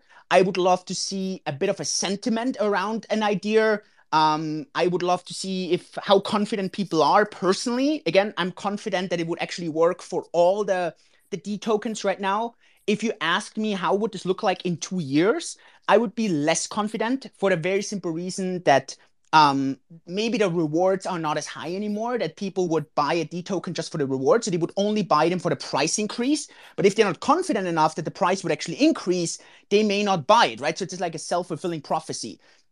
So then at that point, we need to be sure that the D token always kind of has a price increase if the actual Oracle price has a price increase. It doesn't have to be in this exact same amount, but it has to happen. So if the Tesla price goes up by, let's say, 50%, the D token price doesn't have to go up by 50%, but it has to go up, right? So you have to have some price exposure. It's absolutely okay if there's some difference. It's actually relatively healthy for it not to be a security. Yeah. Or, if then people say, no, I'm actually not that confident right now, then maybe a weaker kind of solution would be to just do this for dUSD, offer dUSD in the loans at 99 cents in a later step, right? So that is, to me, not so much the emergency solution. The things that I would debate or discuss would be offering liquidity mining tokens as collateral, which is basically DFI and Bitcoin, and allow them to be 50%, for example, of the loan. Then the other 50% always have to be DFI. That would actually be a very strong use case. Obviously, having futures, right? Futures will take maybe 6 to 9 months, but that would be a very, very, very strong price driver. These are and these are the thoughts that I would leave everyone with. I would love to see a bit the sentiment because at some point the question becomes: do we call for an emergency DFIP? Do we not? If we do, at what speed are we going to call this in 3 days? I think this would easily be possible. But or do we say, let's wait, let's leave Christmas over, let's do the DFIP in January, have the tech team implement that by the end of January? Like, what is the speed and the pace that people would kind of go with? I think that is, in my opinion, an important point to leave this Twitter space with. And maybe you have other ideas, right? I think the main concern people have right now is if there are no loans open, because everyone says, I don't want to have any loans. I think that's a very unlikely scenario. I also think it's a very unlikely scenario that people don't have interest in buying D tokens. I just don't see that. But again, doesn't mean that I'm right. How to avoid that, right? And my suggestion was have the 0.1 DEX fee, have a additional fee when people pay back in DFI to not have the an efficient way to arbitrage, so to allow people to front run, which would open a float in loans. As soon as the loans are open, you can actually start charging interest. So suddenly the loans start grabbing. And so the risk is always this theoretical model. What if there's no loans open? And again, I think it's a very, very unlikely scenario, but we need to have a solution for it. I saw someone unmuting. I only see the first letters, which is Bente. Do you have a thought? Yeah, thanks. It's Ben from the Accelerator team. Thanks for letting me give my 2 cents to the discussion. Well, first of all, thanks to everybody participating. And I honestly haven't wrapped my head around the whole issue. I only noticed it, but I didn't really dig into the issue of how to solve it properly. But I wanted to address the topic that I think Lord Mark also came up with with the emergency, and you discussed, Julian, whether we should look at this as an emergency topic. And I just wanted to say, from the marketing perspective, it obviously is not the experience we would like the customers to have at the moment. They have, because it's just to get into the decentralized assets isn't like as supposed, because you have to buy a premium, and then the rewards are decreasing, and so you really have to evaluate if it makes sense or not. And looking at the roadmap we want to do from marketing, and there's the Brave campaign upcoming end of December at the 28th. It's obviously something we need to consider. I'm not going to suggest that this needs to be an emergency topic, but it's just something that obviously when we get new customers on board, and then they hear from DeFi chain, and then they dig into the decentralized asset topic. And I would just say that the experience is not as satisfying at the moment as it could be, and this might be something that should be considered if we consider this to be an emergency CFIP or not. It's just something I wanted to mention, and I think the rest of the Accelerator team agrees that. And we got some feedback from the community as well regarding that. So it's definitely something that helps us to sell the story better if it's solved, at least for now. But yeah, that's just what I wanted to mention. Thanks. Yeah, no, it's super valuable feedback, because I know you guys, and I mean, I know it is like a key point, right, on the marketing side. So if you guys get that feedback, I think that's a super valuable one. Cool. Goran, you asked to speak. Yeah, thanks. Just quickly, just want to add to what was just said. As a voter, I think also what I'm seeing here is I'm seeing actually 2 issues we maybe should split. So when it comes down to voting, it would help me to look at a quick fix separately from a long-term solution. Or maybe it's a multi-stage implementation. So maybe we want to split it up. That may facilitate the whole voting process, because other people, or some people who may look at a solution for a quick fix that includes a manual arbitrage, they may not like it and vote against it. But if they see there's also a long-term solution in the pipeline potentially, then maybe they're more likely to approve the quick fix and then keep their hopes for the long-term solution. And maybe the second point I want to make here is, because we talk so much about arbitrage, and me personally, I don't like the arbitrage within the system. Obviously, arbitrage with external systems is always important, but I think it'd be a good question whether we want to implement arbitrage as a use case feature, or should rather be more like an automated reconciliation process in the background. And I would rather go for the latter solution. Arbitrage to me should not be a feature that people would use manually and benefit from when it comes to arbitrage between the tokens within the system. I'd rather have it done behind the scene and rather focus on the other features. I mean, I love your feedback here, Goran. Let me give you maybe, and again, one time I'm just putting on a bit of the business hat, and one time I want to put on the legal hat. I'm not a lawyer, but I've had probably more legal discussions in the last years than I don't know I should have. So on the business side, I love that idea on like move fast, reiterate, improve, rather than trying to start perfect, right? I love that. I think I'm I don't know. I've always lived that. I would really love if the community kind of adopts that route as well. Obviously, one thing you don't want to do is you don't want to endanger the system, right? So, again, I love having like going for a step. Maybe it's not perfect. Maybe we need long-term solutions. I love that. The second step, the second point that you said about the arbitrageurs. So I'm absolutely fine in having that for dUSD. Where I would totally propose that and I would totally endorse that. On the other D tokens, if you have any kind of system, and that's a real issue, and you've seen this actually on the Mirror protocol, you have seen synthetics getting shut down, that is because they had these inherent kind of feedback loops that actually pegged the price to the Oracle price. And that is always an issue. One of the key ideas in the legal opinion on those decentralized assets. And I know that there's many haters out there who just don't understand it from a legal standpoint, but I just really want to explain that. There's three key focus points that make an asset, any asset, a security or not.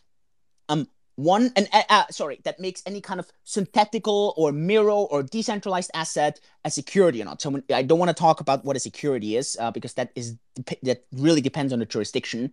The US has the Howey test, but so I really want to talk about like the resembling of a security. And there's three steps on it. The first one is who can actually issue that. And if it's like an individual party or if it's a company, it's always more likely to become a security. If it is a blockchain or a community, it's very unlikely to be a security.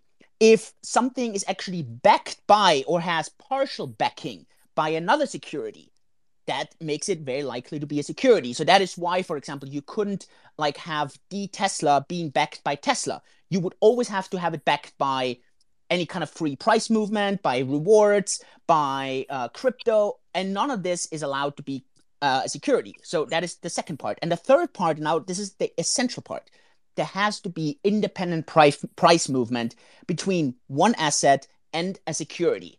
And that is key, independent price movement. And if that aspect becomes algorithmically backed, then you have a higher chance that, for example, Tesla is seen as a security. Now, it's none of these things are a guarantee, but it's all about probability.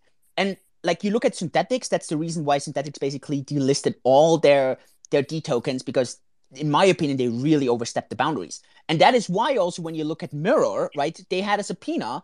In my opinion, they're now changing a bit into the other direction. When you look at their learnings, they are also looking into how to improve this. And I just think we shouldn't risk going too far on that legal side, because one thing you really don't want to do is you don't want to get the regulator, like DeFi chain will get the regulator's attention. I'm 100% sure. Because we're going to get larger, we're going to get more popular. And we will have haters who will complain about DeFi chain. They will go to the SEC and say, hey, listen, guys, DFD Tesla, isn't this correct? Like, this will happen. You will have to understand it, right? Anyone that becomes more important and more valuable, like, you will attract haters, and these haters will always try to get you down and they will complain. So we have to be sure that all of those things that we do as a community are as, like, giving the regulator, like, anyone can complain and the regulator can always say, hey, there may be something, but you want to give them as little substance as possible. And one part is to have this human aspect where, especially not on dUSD, but on the other D tokens, where you give them enough human aspect to say, yeah, look, people can actually arbitrage, but it's not perfect. It's not an efficient system. There's a lot of inefficiency. Sees, look, the Tesla reference price moved up. The D Tesla price didn't. The regular Oracle price moved up by 10%. D Tesla, I don't know, moved up slightly only. Tesla moved down. D Tesla didn't. Right? You want to have those inefficiencies that actually make it way stronger of a case that D tokens are not security. So I just wanted to bring this in. While I generally agree with you, and on dUSD I'm absolutely okay in vote for this, I would be a strong opponent on going this route for the other decentralized assets.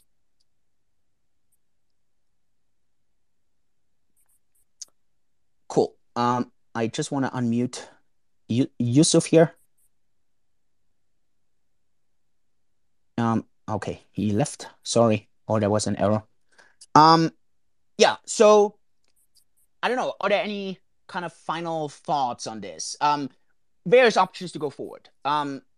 Option one, we're gonna do another Twitter space maybe a bit later in the week. Give everyone have the opportunity to discuss this. I mean, I think setting up these Twitter spaces is super easy. It takes about an hour of our time. I think this should be absolutely worth it. I'm totally fine in investing this week, so we could do this a bit later. It gives everyone a bit of a chance to debate those things, discuss those things.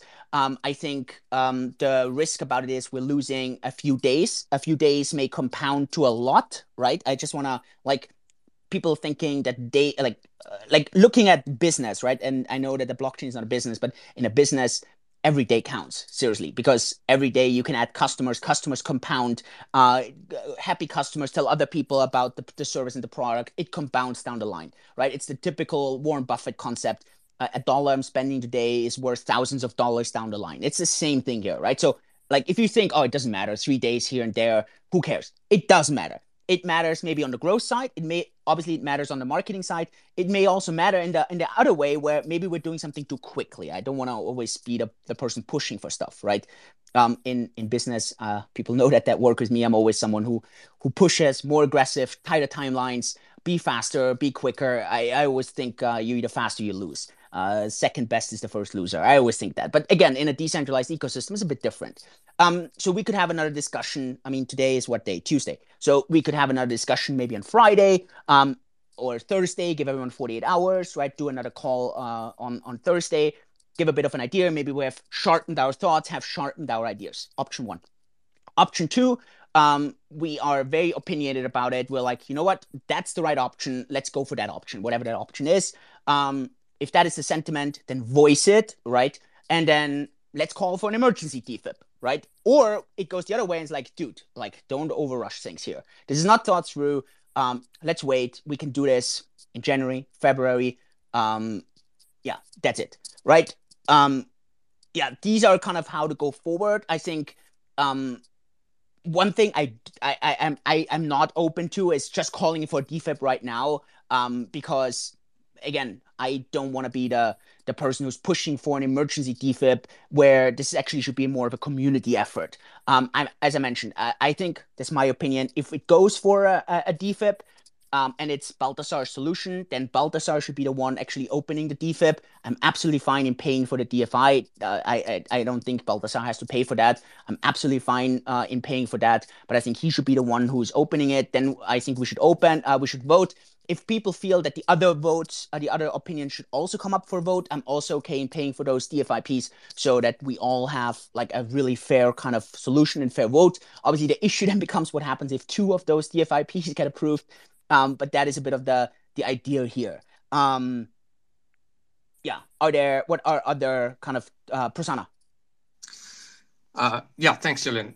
One thing that I just wanted to add on is to just zoom out a little bit, right? So if you're searching for these perfect solutions, that's just never going to be there. And some of the great ideas, I think what Julian mentioned about pooling, I think that was a very interesting idea. And even in fact today, liquidation penalty is something that we can potentially pool and that we don't there at the moment. So there are a lot of these kind of factors there, but implementing it is, again, implementation is in itself going to be a short period of time, but what we want to consider is how long do we want to test?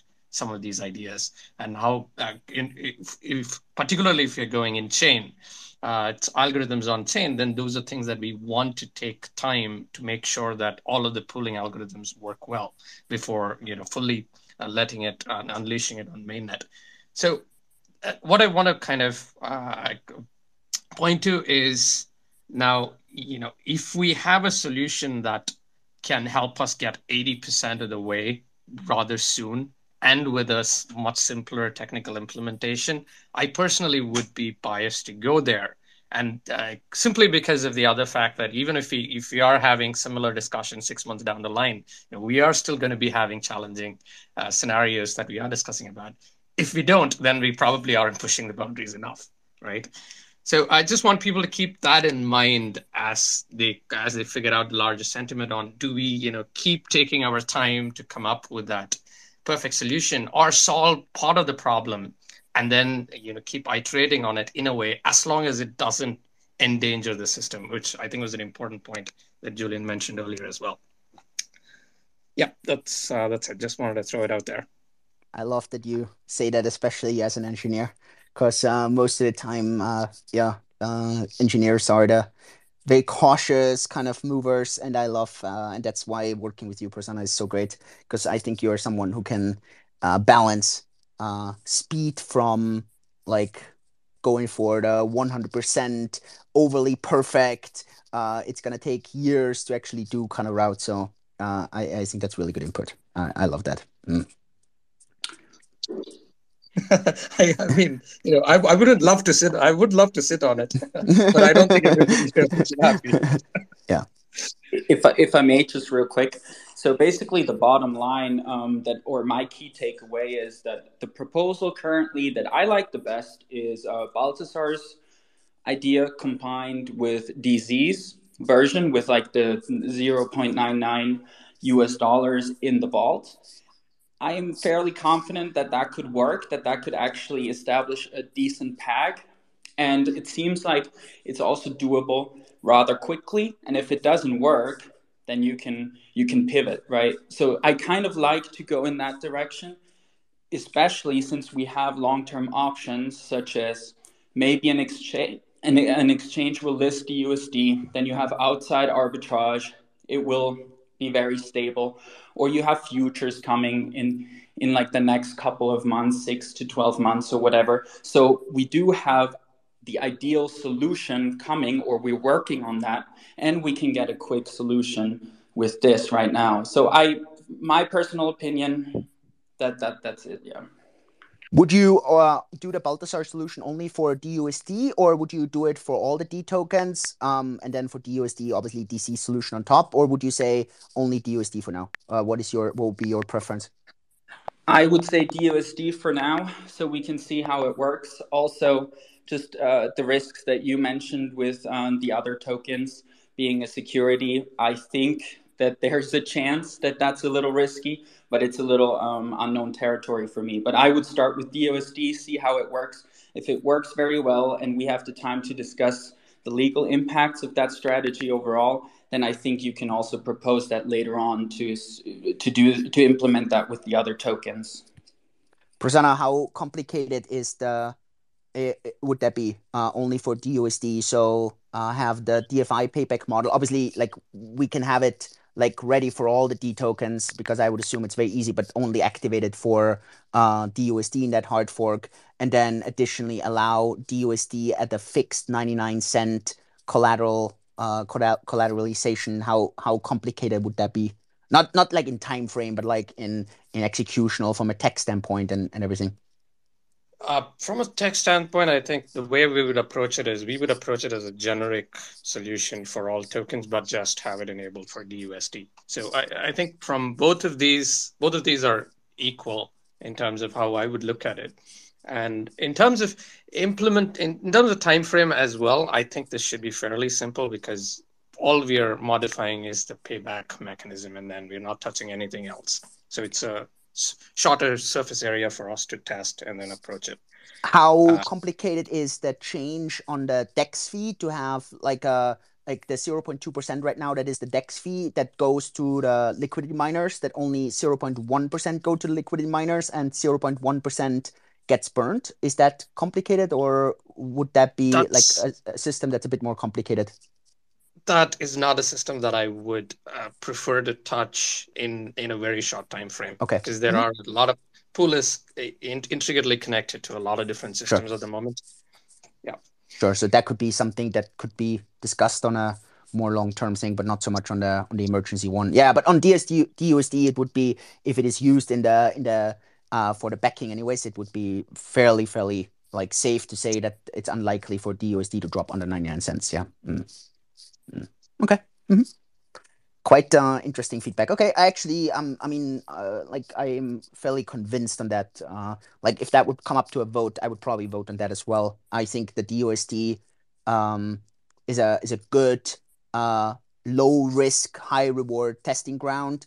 I think we can be fairly certain that the price wouldn't go much above $1.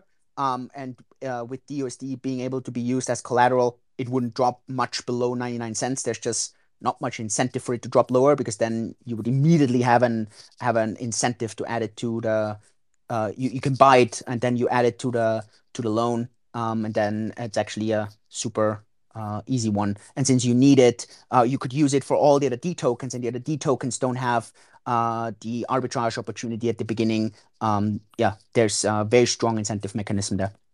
Okay, I actually like that. I think that's very interesting. I see Mark 76. Let's see if some suggestions or input. In the meantime, what about Balthasar, Lord Mark? What are your thoughts on this? I mean, I know you guys have like put a lot of thought into this. How do you like this suggestion of going, like, let's call it the Balthasar Lite version, where we start with dUSD only? It's actually more, yeah, Balthasar Lite and DC version Lite. I think that's kind of the solution here. How do you like that, or what do you think about it? I really like that. Yeah, I think we shouldn't get hung up over a situation that we think we can fix it forever. I think we really have to move forward. We are in new territory here. This has never been done before in that way, and I think we have to take a leap of faith here and move forward, and come up with a solution and then adjust it on the way. I think we should really not overthink it. Doesn't mean we have to just code it out tomorrow and hard fork it the day after. Give it 1 or 2 days to think about it, and also let the developers really think it through from the technical perspective. How is it doable? But I should think a fast move is a great thing, and then all the problems that we face later, really tackle them on the way if they happen. I feel very confident that it would be a great solution, and it would give confidence. And like Ben also mentioned, for the marketing side, really awesome if you come down with the premiums. People will understand it. They would not be over confused about the prices, and I'm happy with it. I think sounds really good. I'm really happy with the discussion today. It's awesome. Yeah, I think the longer I think about it, I also like that Balthasar DC Lite version. Just because also it gives us a good feedback loop on. I think we're all very confident it would drop the premium. I think it would give us a very good indication how much discount will there actually be, because the discount should be directly linked to the price either staying under 99 cents of dUSD or the amount of dUSD that's being put into the vault. So it would actually be a very nice indicator, while at the same time, like it should work very well for dUSD in that case. And then we could learn from that. Yeah, I actually like that. Balthasar, what do you think about your Balthasar DC Lite solution here?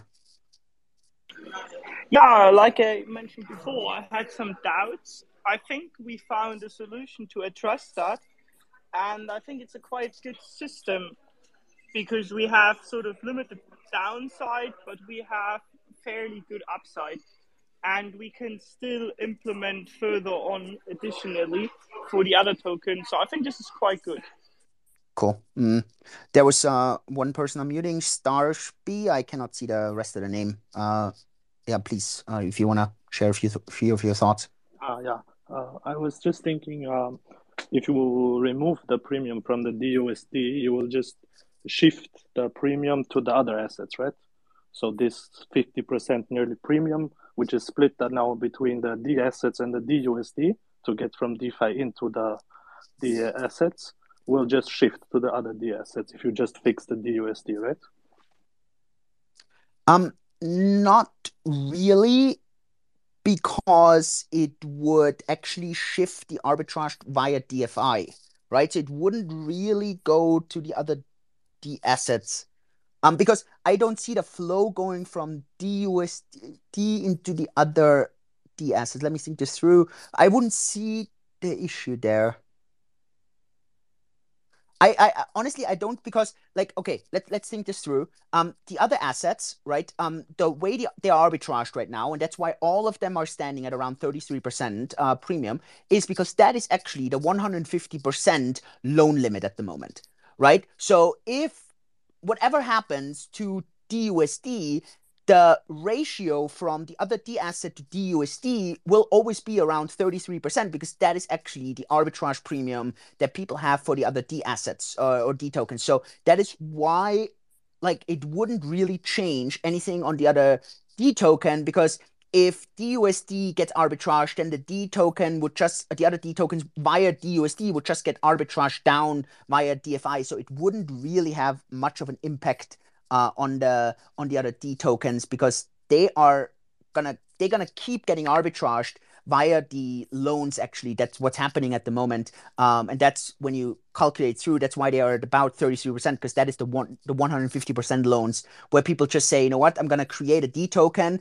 and I don't care about the loan. I let the loan liquidate, and that only works if the premium of the D asset or D token is actually over 33%. Then that's when it pays off. So it would that will always stay at that kind of premium. So then the point, then that's why the suggestion was, let's bring down the collateral necessity to only 100%. That would also solve like the same problem. It would keep a cap on the decentralized asset at 100%. So at 1, the problem is still the same. What happens if the price drops lower and no one wants to buy it anymore? So that is so I don't see that doesn't that doesn't change anything as far as I think this through or whatever I see. I mean, it's a good concern. I just like that is the I don't see the issue there, because like all the assets right now can get arbitraged to around 30% premium, 33%. So that is the arbitrage limit. And the question is, how do you bring it down to 1?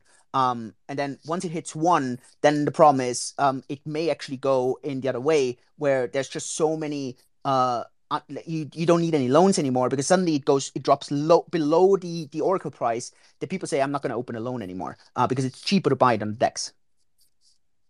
It's a good concern. I do think, though, that this is not an issue. Cool.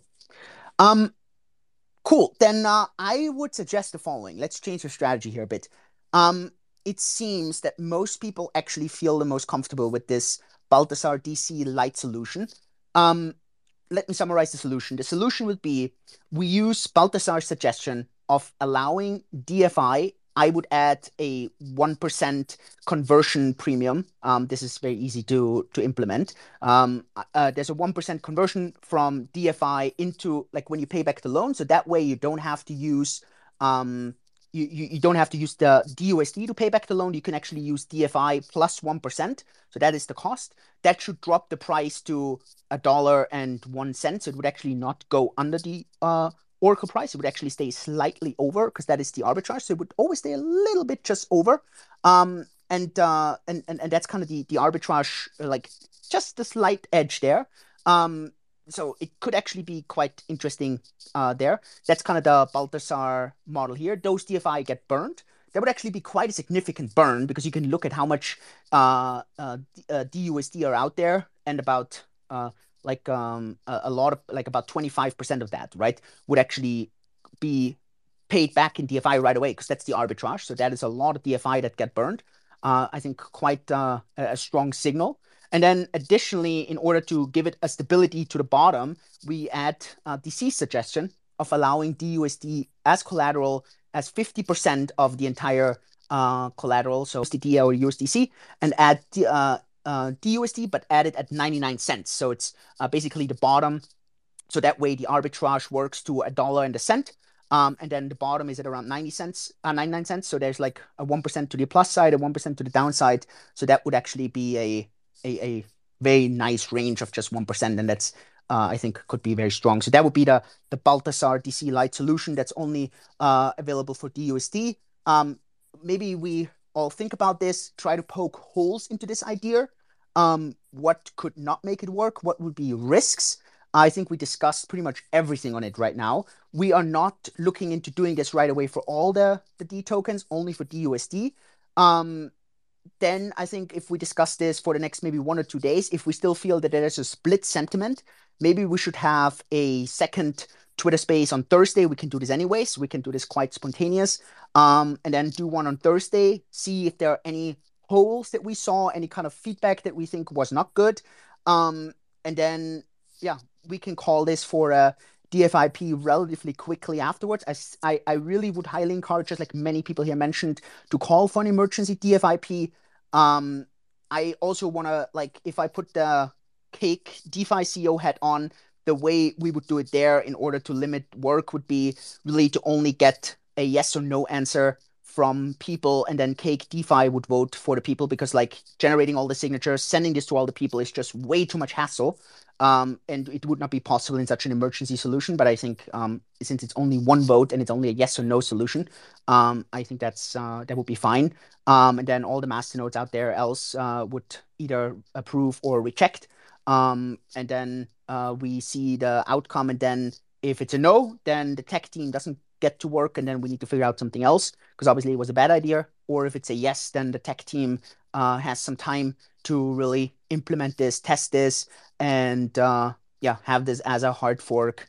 I think relatively soon. I like, just also to manage expectations. I mean, this is going to take probably a few weeks from tech implementation. So like, I think the hard fork there would be somewhere early new year. Also, I wouldn't recommend doing any kind of hard forks now over Christmas or New Year. Also think a bit about the always the bit of the setback that exchanges then have. Whenever there's a hard fork, exchanges always take a little bit to upgrade the node. It always takes like a week or something. So I don't know if this is the thing we want to give to exchanges right now. Then suddenly they're going to be offline for the entire Christmas, New Year, because they're like, screw that. I'm not going to upgrade the node right now. I'm not going to do all the re-indexing and stuff. So kind of keep this in mind. I also think it's important to give Bittrex and KuCoin, all the exchanges, time to get online again with DFI, so that people can buy and sell on there. And then put this on a, like, actually put the hard fork in as a planned structured hard fork early January or something. Whenever this works in there, this should give everyone enough time for the testing, for the planning. And then one thing that you will see, right? Some people actually start arbitraging like as soon as the DFIP is approved, right? Knowing that the tech implementation is going to be like a few weeks afterwards, and then it's actually going to slowly drop the price, because people are going to get more and more confident that dUSD is going to go to $1, and then others are going to wait until the hard fork actually goes through. So we actually should see the effects over the days then. So that's kind of the idea. So that is kind of the Balthasar DC Lite solution. If you think that we need to have like the full suite right away, which is like, let's say, call it the Balthasar general kind of solution, which is, let's just have the DFI payback for all D tokens. The upside is all the D tokens would get arbitraged. It would, I calculate, it would be around 6 million DFI that would get burned. So an insane amount of burn. Obviously, I think we're opening a bit of a can of risk here, where maybe we're actually then going to see all the tokens at a discount. I'm not sure. I agree with a lot of the other speakers here that maybe we are risking a bit too much for maybe the rewards, right, that we are getting. And I'm someone who's a bit risk averse, so I would prefer taking a lower risk. Yeah, it may cause a bit lower returns, but it's better to have a higher kind of striking or a higher hitting percentage than just kind of gambling. So but again, just want to throw this out there. So this would be like the Balthasar general solution, or if you want to go to all the other solutions here, like I mentioned, having a funding rate. To me, the funding rate doesn't change anything to the payback in DFI. It just makes it a bit slower and a bit more complex. So that is why, again, just want to throw it in there. You can also have token incentives, very similar to the funding rate. The other option, having pools like dUSD to USDC or something, that is definitely something that's going to take like months. Just keep that a bit in mind. So yeah, these are the various kind of suggestions and solutions. Yeah, if you think that others are better, then just pitch this out there. Otherwise, think this through. Let's give it 48 hours. Try to poke holes into, especially I think there's nothing riskier than having a room of agreement, right? Having a room of consensus. Um, be someone that tries to poke the holes in it. Even if it's just trying to poke the hole, but then even you realize, okay, the other person can actually refute it. That's a really good sign. And then, yeah, let's see a final discussion on Thursday. Then that kind of gives us a really good kind of starting point to see, are we going to go for an emergency DFIP or not? I think that's a really kind of good plan. Yeah, if no one else has anything to add here, then hey, this has been almost a 2 hour Twitter space. My goodness, thanks so much for all your great time here. We're uploading this as a podcast as well. I think this will also go on YouTube, simply that people can listen in. There's no on YouTube. I think you only see the voice move. But yeah, this should really give everyone a good starting point. I really hope that everyone in the community has like a very good insight in this, sees the value, and kind of sees the confidence in how open we approach all those things and how these things are being discussed. I hope there's great feedback on Twitter or in Telegram or in the various channels where you're communicating. I try to answer questions or interact as much as I can. I hope that everyone else that was on this call that sees clear mistakes in thought processes out there also corrects people in a polite and constructive manner. I know that there's always trolls and there's always haters, but that that doesn't allow us to kind of go down to that same level. We should always be there, be constructive, and educate people about this great platform that we're building. And yeah, with that, I really want to say thanks. We're planning basically like a bit of a discussion now on the various channels. Let's schedule another Twitter space in 2 days. Probably similar time, I would say. I don't see the reason why we're changing too much on the time. And then, yeah, this is kind of the final get-go. We see if people then come on and say, hey, look, this is what I saw. This is a real problem.